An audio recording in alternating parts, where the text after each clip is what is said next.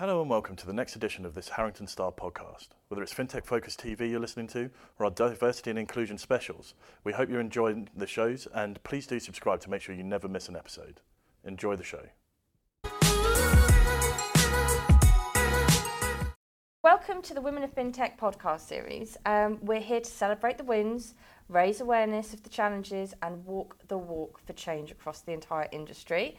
I'm very, very happy today because I've got Sheena Shah here. She's the director and founder of ElevatHer. It's a networking app to help empower women. Sheena, welcome. Thank you. I'm very happy to have you here. So perhaps tell us about your app. Yeah, so when was the last time you listened or read about someone's career journey and thought, oh, I really want to sit down and have a chat with them? All the time. So that's where ElevatHer comes in. It's a networking platform that connects women through mentors and peers across the fintech, tech, and finance industry. Perfect. And we do it in 3 different ways. It's through proximities, hobbies, and experiences. Amazing.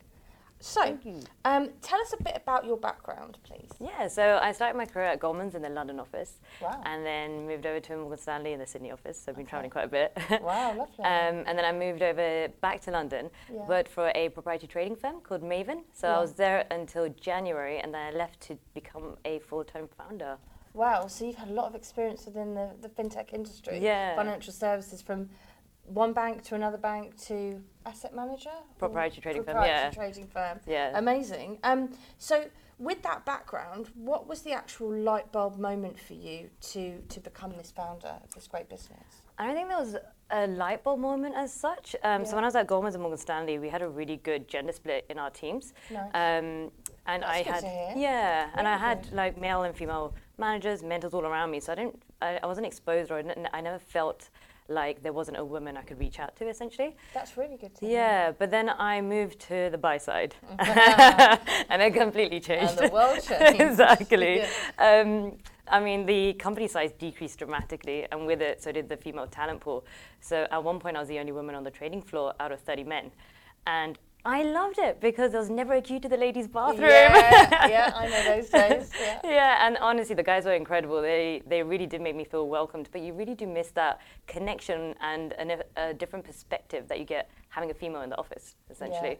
Yeah, I think that's a big point for me, that perspective and opinion and diversity of opinion that you kind of lose when you are the only female in the room. Yeah. You're almost battling against a different way of thinking. Exactly. And you're on your own against 30 people, and that can sometimes be quite difficult. Exactly, and I then became a mentor to a few other ladies that came in a little bit later. Amazing. Yeah, so I became a mentor to a few of them, and I'd had questions thrown at me from, what are your thoughts around doing an MBA, for example, to relocation? Yeah. And I'm looking around thinking, oh my God, I have no idea. And I don't even know who to go to get these answers. So it was almost out of frustration. I started building on essentially ElevatHer at that time, which was a platform where you can connect on experiences and skills instead of just a name and company. Yeah, okay. So we met at a networking event. That's how we started talking. Yeah. And at that event, it was actually a Harrington Star funded event called Fintech Influencers. And we were able to learn quite a lot from each other quite quickly. Yeah. And we spoke about networking. I thought it would be good for you to share your thoughts on networking with our audience. Yeah, so somebody told me the other day, they said your network is your net worth. And I was like, oh, that is so true. Because the moment you start networking, you really do open yourself up to absorb so much more information. Harvard Business Review did a study of 2,600 women in different industries, and it was a female conference, and they found that 42% of women who attended received a promotion after this conference, in comparison to 18% that signed up but never turned up. Right, can we all get to this conference? I know, that's what I'm thinking. Like, where is it? I'm there tomorrow. Like, get me there tomorrow. Exactly, but That's essentially, incredible. so likelihood of receiving a promotion basically just doubled. And it's the same thing that we're trying to do at ElevatHer is, so we can basically learn from each other.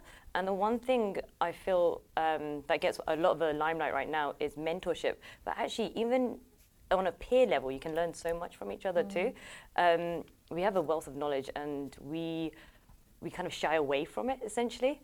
But that's where ElevatHer comes in, where you can actually learn from everyone and at different levels too. And I think that's so important. I spoke at an event recently, and I called my presentation "Step Forward for Gender Equality," and I used it as an acronym, "Step Forward," and one of the E's was everyone should mentor. And I think this whole this thought process of your app, that everyone has a responsibility to pay it forward. And I use that term "pay it forward" a lot in this podcast series, because I always want anyone that comes onto it to pay that forward to somebody else and introduce them to me, so that they can tell us their story. So I think mentorship is incredibly important, but something that isn't necessarily accessible. So it's great that you've done this app, because it's about making things accessible for all of us, rather than having to tick a box or be in a large enough company to be able to receive mentoring or be a mentor. So it sounds like it's a great thing that people should definitely download and get involved with. Yes, definitely. So you've got a section on the app where you can connect with other women through hobbies. What gave you that idea? Yeah, so I think we live in a really privileged world where there's so much more awareness of mental health and the correlation it has with physical activities. I mean, if you're working 8+ hours in a day in an office space, it's not going to help much in terms of relieving stress. And women in sports also defy gender stereotypes and the social norms that we have around it. I don't know if you saw, but there was a picture that went viral of a little girl in a princess dress on with sports equipment on.